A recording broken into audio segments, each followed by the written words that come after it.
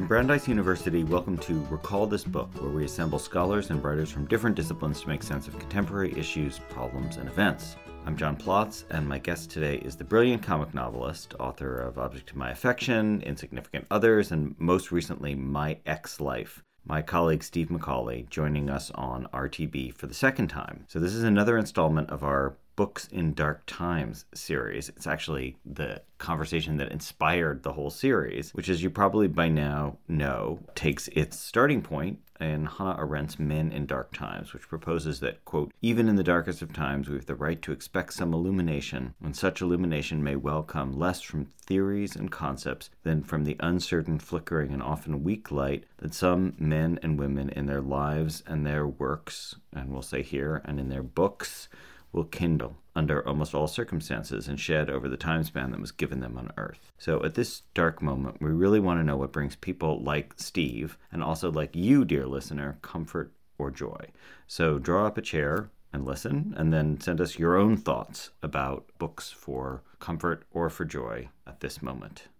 So Steve, you said the idea for this conversation, which I think is a great way to organize it, is like what you're reading now that gives you comfort or gives you joy. Is that right? Yeah, and I think you should talk to a bunch of people and find out what they're reading. I should. Yeah. But you are a bunch of people. You contain multitudes. So yeah. Well, for me, I mean, because okay, like, to be honest, I guess it was about a week ago, I was kind of going about living my normal life, and then it suddenly hit me that, like, something was happening that was very concerning, and it was going to disrupt the flow of what I was expecting my months ahead or weeks ahead anyway would look like. And I've been extremely anxious since. And so, what I've been trying to do is just think about, like, well, what is there in this period of isolation and anxiety, and when that I can do that is different from what I would ordinarily do that might give me some pleasure. And earlier in the winter, I began reading Little Dorrit. And I'm not even sure why I began reading Little Dorrit. But, I honestly thought that I had lost my ability to read Dickens because, it requires a certain kind of patience and care in reading it. And so I was just so thrilled. Wait, Steve, can you say more about that? Because I think of Dickens as so, delightfully verbose and sort of bumbling. So I sort of think of him as like watching a show where you always know there's going to be another episode where you can catch up. So you know what I mean? Like, it doesn't feel like reading, poetry by W.S. Merwin or something where I'm hanging on every word. Exactly. But it doesn't feel like reading Trollope either, which is very straightforward. Right. And so while Dickens is, is kind of the ultimate in accessibility in many respects, at the same time, as you point out, it is verbose, and it just requires a different, to me, the real pleasure of Dickens, despite these elaborate plots and despite all of that, that's not the pleasure of reading Dickens. For me, the pleasure is really sentence to sentence, and the elaborate descriptions and these brilliant characters that keep recurring with their very predictable traits, that continue on through 800 pages. And so in that respect, I don't know, I worried that I was not going to be able to read Dickens anymore because I don't have the concentration and attention span and so on. And I was so thrilled. And it was like the best reading experience that I've had, probably in like 2 years was reading. Yeah. That's great. So do you think this is a moment where suddenly we actually want more of our bandwidth to be filled when we read? Because that sort of resonates with my experience reading Wolf Hall, which I know, I don't think you're a fan of hers actually. Are you? Or I haven't read her, so you haven't. I get. Yeah. I just understand that you're too good for certain of my pleasures, but Wolf Hall is one of my real pleasures, and it's like, and I thought that I was going to be yeah, I thought it was going to be too thick for me, basically.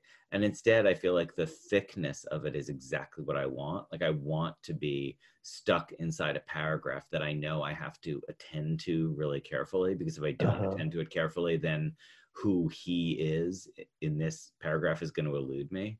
Right. Yeah. So you want that forced concentration. Yeah. Like, I don't normally necessarily want to work when I'm reading, but at this moment, I really do. Yeah. Yeah. I mean, I think that I'm both, especially distracted right now because of everything that's going on. Yeah. And also especially eager to escape those distractions. Yeah. Because I don't really want to watch yet another video of someone talking about their early symptoms of coronavirus. Oh my God, Steve, wow, you're so much more serious than, like, the video that I watched this morning was the 2 penguins in the Chicago Zoo that got to explore the aquarium. I mean, in the aquarium.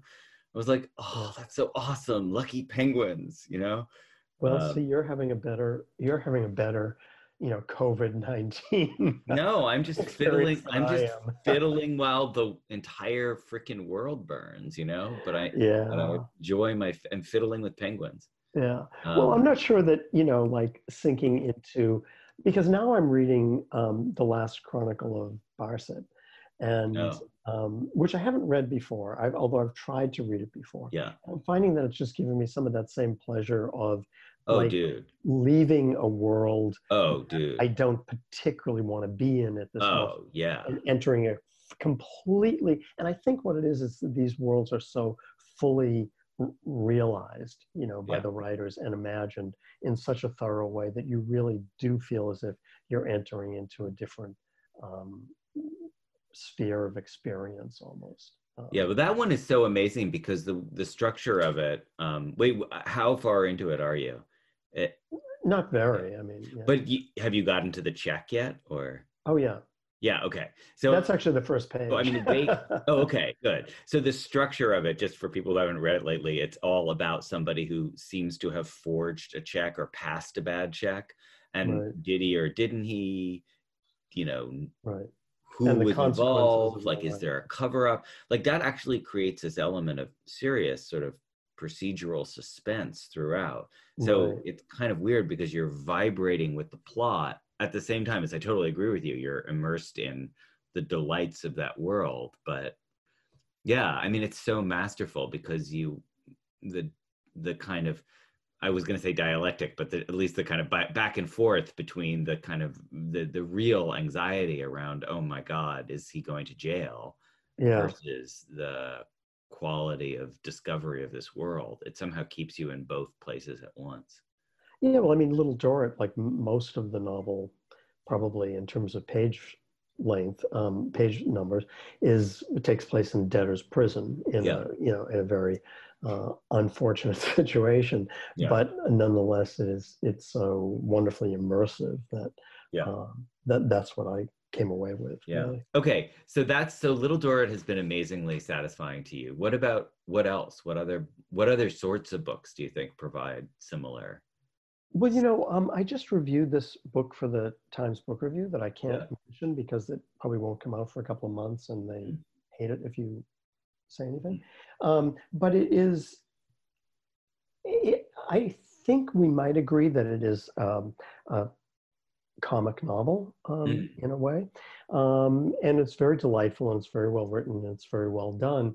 And as this particular moment kind of got deeper and more serious, I found myself thinking, oh, these characters don't know what's about to hit them, sort of, even though, of course, it wasn't. And even though I found that admirably distracting and uplifting in many ways, because it takes place in our world right now, of this kind of 2020 for all I know, that it just didn't have the same feeling of satisfaction for me. Oh, that's really interesting. Really taking me out of. Well, so I was actually going to ask you that about like older books. I mean, Dangerous Liaisons. I don't know. Like, I read Moby Dick this summer and completely loved it. So do you find Do you find going way back Yeah, I offers? mean that's what I'm finding right now, and I Yeah. think that really for the past couple of years, just because related to meeting a lot of writers on book tour and wanting to read their work, I've been mostly reading contemporary Yeah. novels, and Yeah. so it's been nice to have this experience of just going back a little bit. I'm also reading right now Brideshead Revisited, which is a different kind of thing because um, I feel like, you know, it, reading it is almost like nostalgia for that Oh, period of my life when the oh yeah. Masterpiece Theater thing was on Oh my TV. God. Oh, you really, I really want to read it now because I was going to ask you about PG Woodhouse actually, but I can't Wall, get into him. I've never been able really? to read. I've never been able to read No, him. And some friends of really? mine are saying, you've got to read him. He's brilliant. And He's I, totally brilliant. I know Yeah. he's brilliant, but there's just something. I think maybe I've read the only thing I've tried are the Jeeves novels, and Yeah. there's something about that whole class satire that it just doesn't interest me somehow. Wow. Yeah, I'm sorry. Wow. No, no, it's okay. I mean, Yeah. I get it. Yeah. There's another series that my friends said, you should read those. Do you know which one that is? It's The Lucian Map books. no, no, Oh, no. you Oh, mean those. I Woodhouse? love those. I love those. You I do? love those. Oh my Oh my God. And God, are yet you you don't kidding? like Woodhouse? Dude, I think Woodhouse is like 10 times better. I love it. But you're having an Really? adverse reaction to it. So you like the Bensonhurst book. So what's his name? Well, okay. Yeah. E.F. Benson. E.F. Benson. Benson. Benson. E.F. Benson. Yeah. Yes.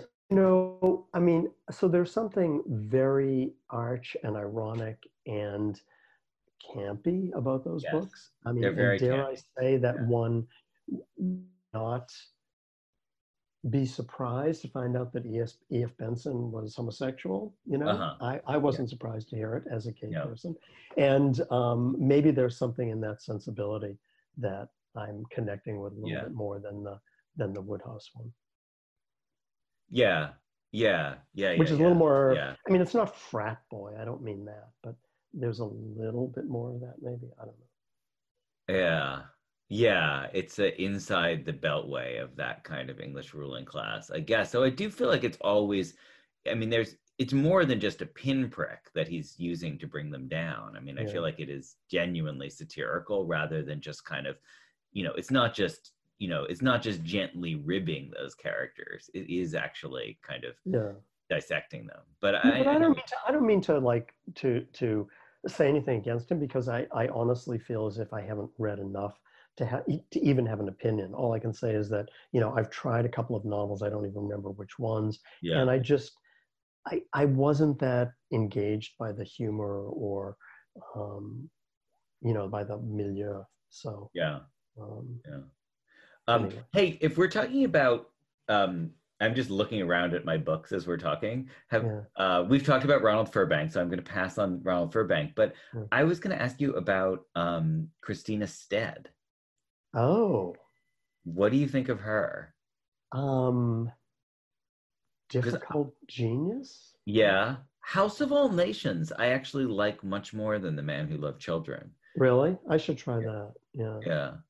I find The Man Who Loved Children just, I mean, Difficult Genius is fair, but also there's an element of kind of um, sort of shardy, jagged chilliness that Yes. Cold. reminds me of Joan Didion in ways that I Mhm. sort of respect Didion, but I can't really stick with her. Right. So, yeah. I can stick with Didion, You but can. I can mostly stick with Didion. You know what happened with Didion is I think she's great. I just kind of overdosed on her because I read them all at once. yeah. Oh, But wow. That's very challenging. well, I dived into her and I was so in love. I think it was when I was living out in San Francisco right out of college and I dived into Slouching Towards Bethlehem and just Uh-huh. thought, oh, Jesus, this woman is just an insane genius. Yeah. And then Amazing. Democracy, I thought was really great. I love Democracy. Isn't Yeah. it great? I love that novel. I mean, Yeah. there are just so many scenes and passages from that just have, stayed with me, and I pull it off the shelf every once in a while and read Oh, I should really chapters. go back to that. Okay, good. I'm writing. Okay, Waugh and Didion. You totally persuaded me. But Yeah. I taught Play It As It Lays once. Yeah. And I think that was a mistake, you know. Really? Yeah, I mean, I felt like students were very put off by it, and there's something about the passivity of that character that Yeah. is problematic, I think, in the current state of affairs, I in the see. world Yeah.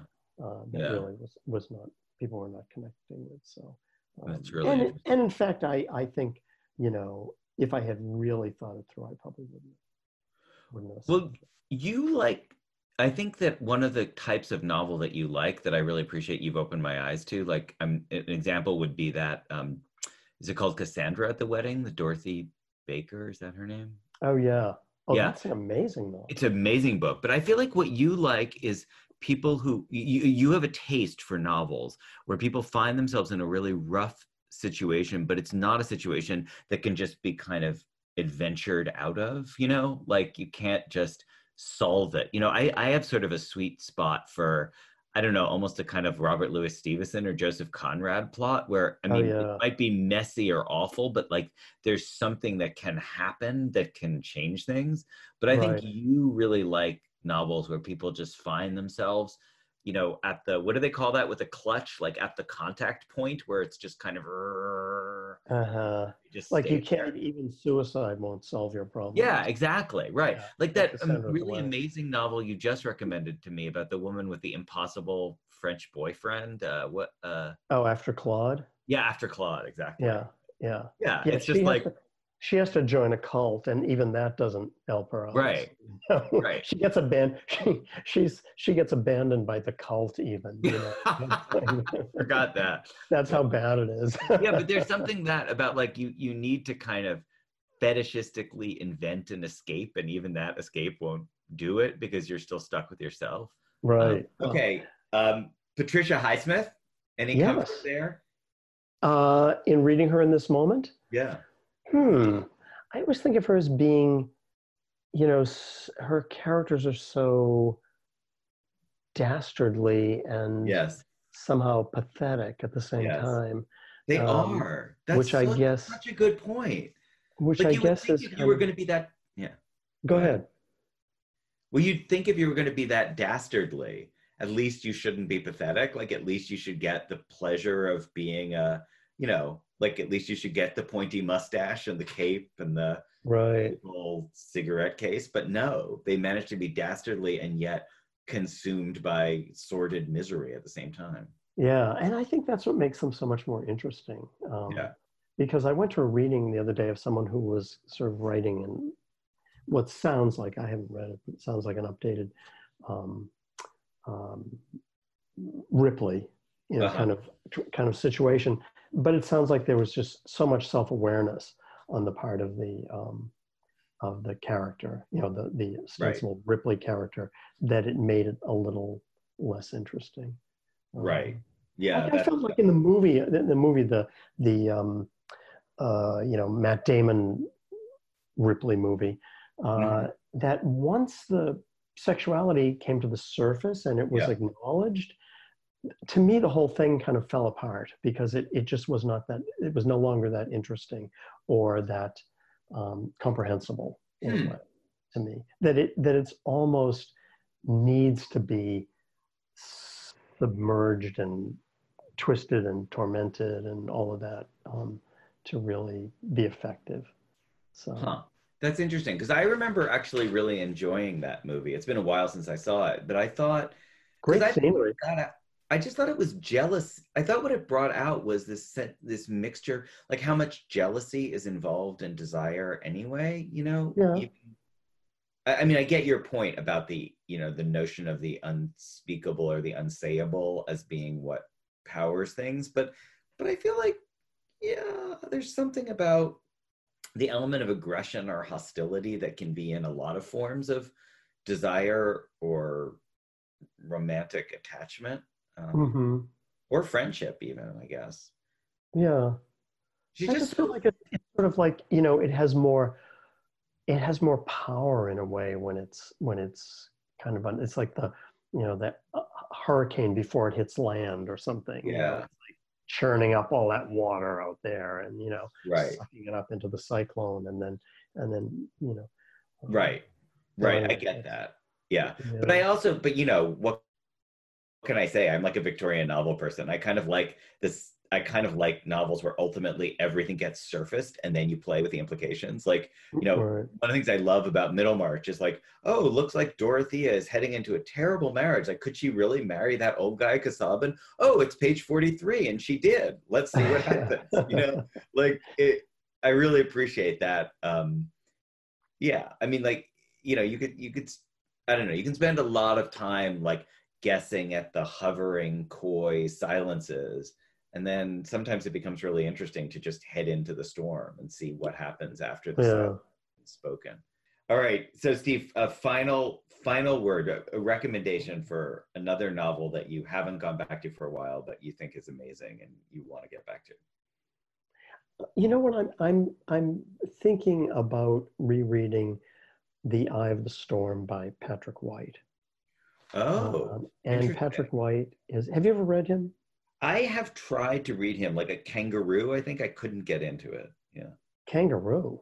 Isn't that right? That's D.H. Lawrence. Oh, okay. Well, hang on. I'm going to look up the actual Um, name. But sorry, I have never been able to get into Patrick Wright. So tell me. Yeah. Okay. Well, I think The Eye of the Storm for me is the best one, and it's the one to read. Yeah, I just think he's such an interesting writer, and there's something about the slow way that novel evolves and the structure of it with this, this long scene smack in the middle of the novel in which the main character is caught in the eye of the storm, and the revelations, and it's really powerful and beautiful and very funny in a nasty way. Well, Steve, thank you so much. This is really hilarious and excellent conversation. I truly appreciate it. Thank you for listening to another episode of Recall This Book. Recall This Book is hosted by John Plotz and Elizabeth Ferry, with music by Eric Chaslow and Barbara Cassidy. Sound editing is by Claire Ogden, website design and social media by Kaliska Ross. We always want to hear from you with your comments, criticisms, or suggestions for future episodes. We would love to hear your thoughts about books to console you during this time. And finally, if you enjoyed today's show, please be sure to write a review or rate us on iTunes, Stitcher, or wherever you get your podcast. You may well be interested in our earlier conversation about the comic novel with Steve McCauley, and as well as in-focus conversations with writers such as Zadie Smith, Samuel Delaney, and the filmmaker Mike Lee. So from all of us here at Recall This Book, thanks for listening.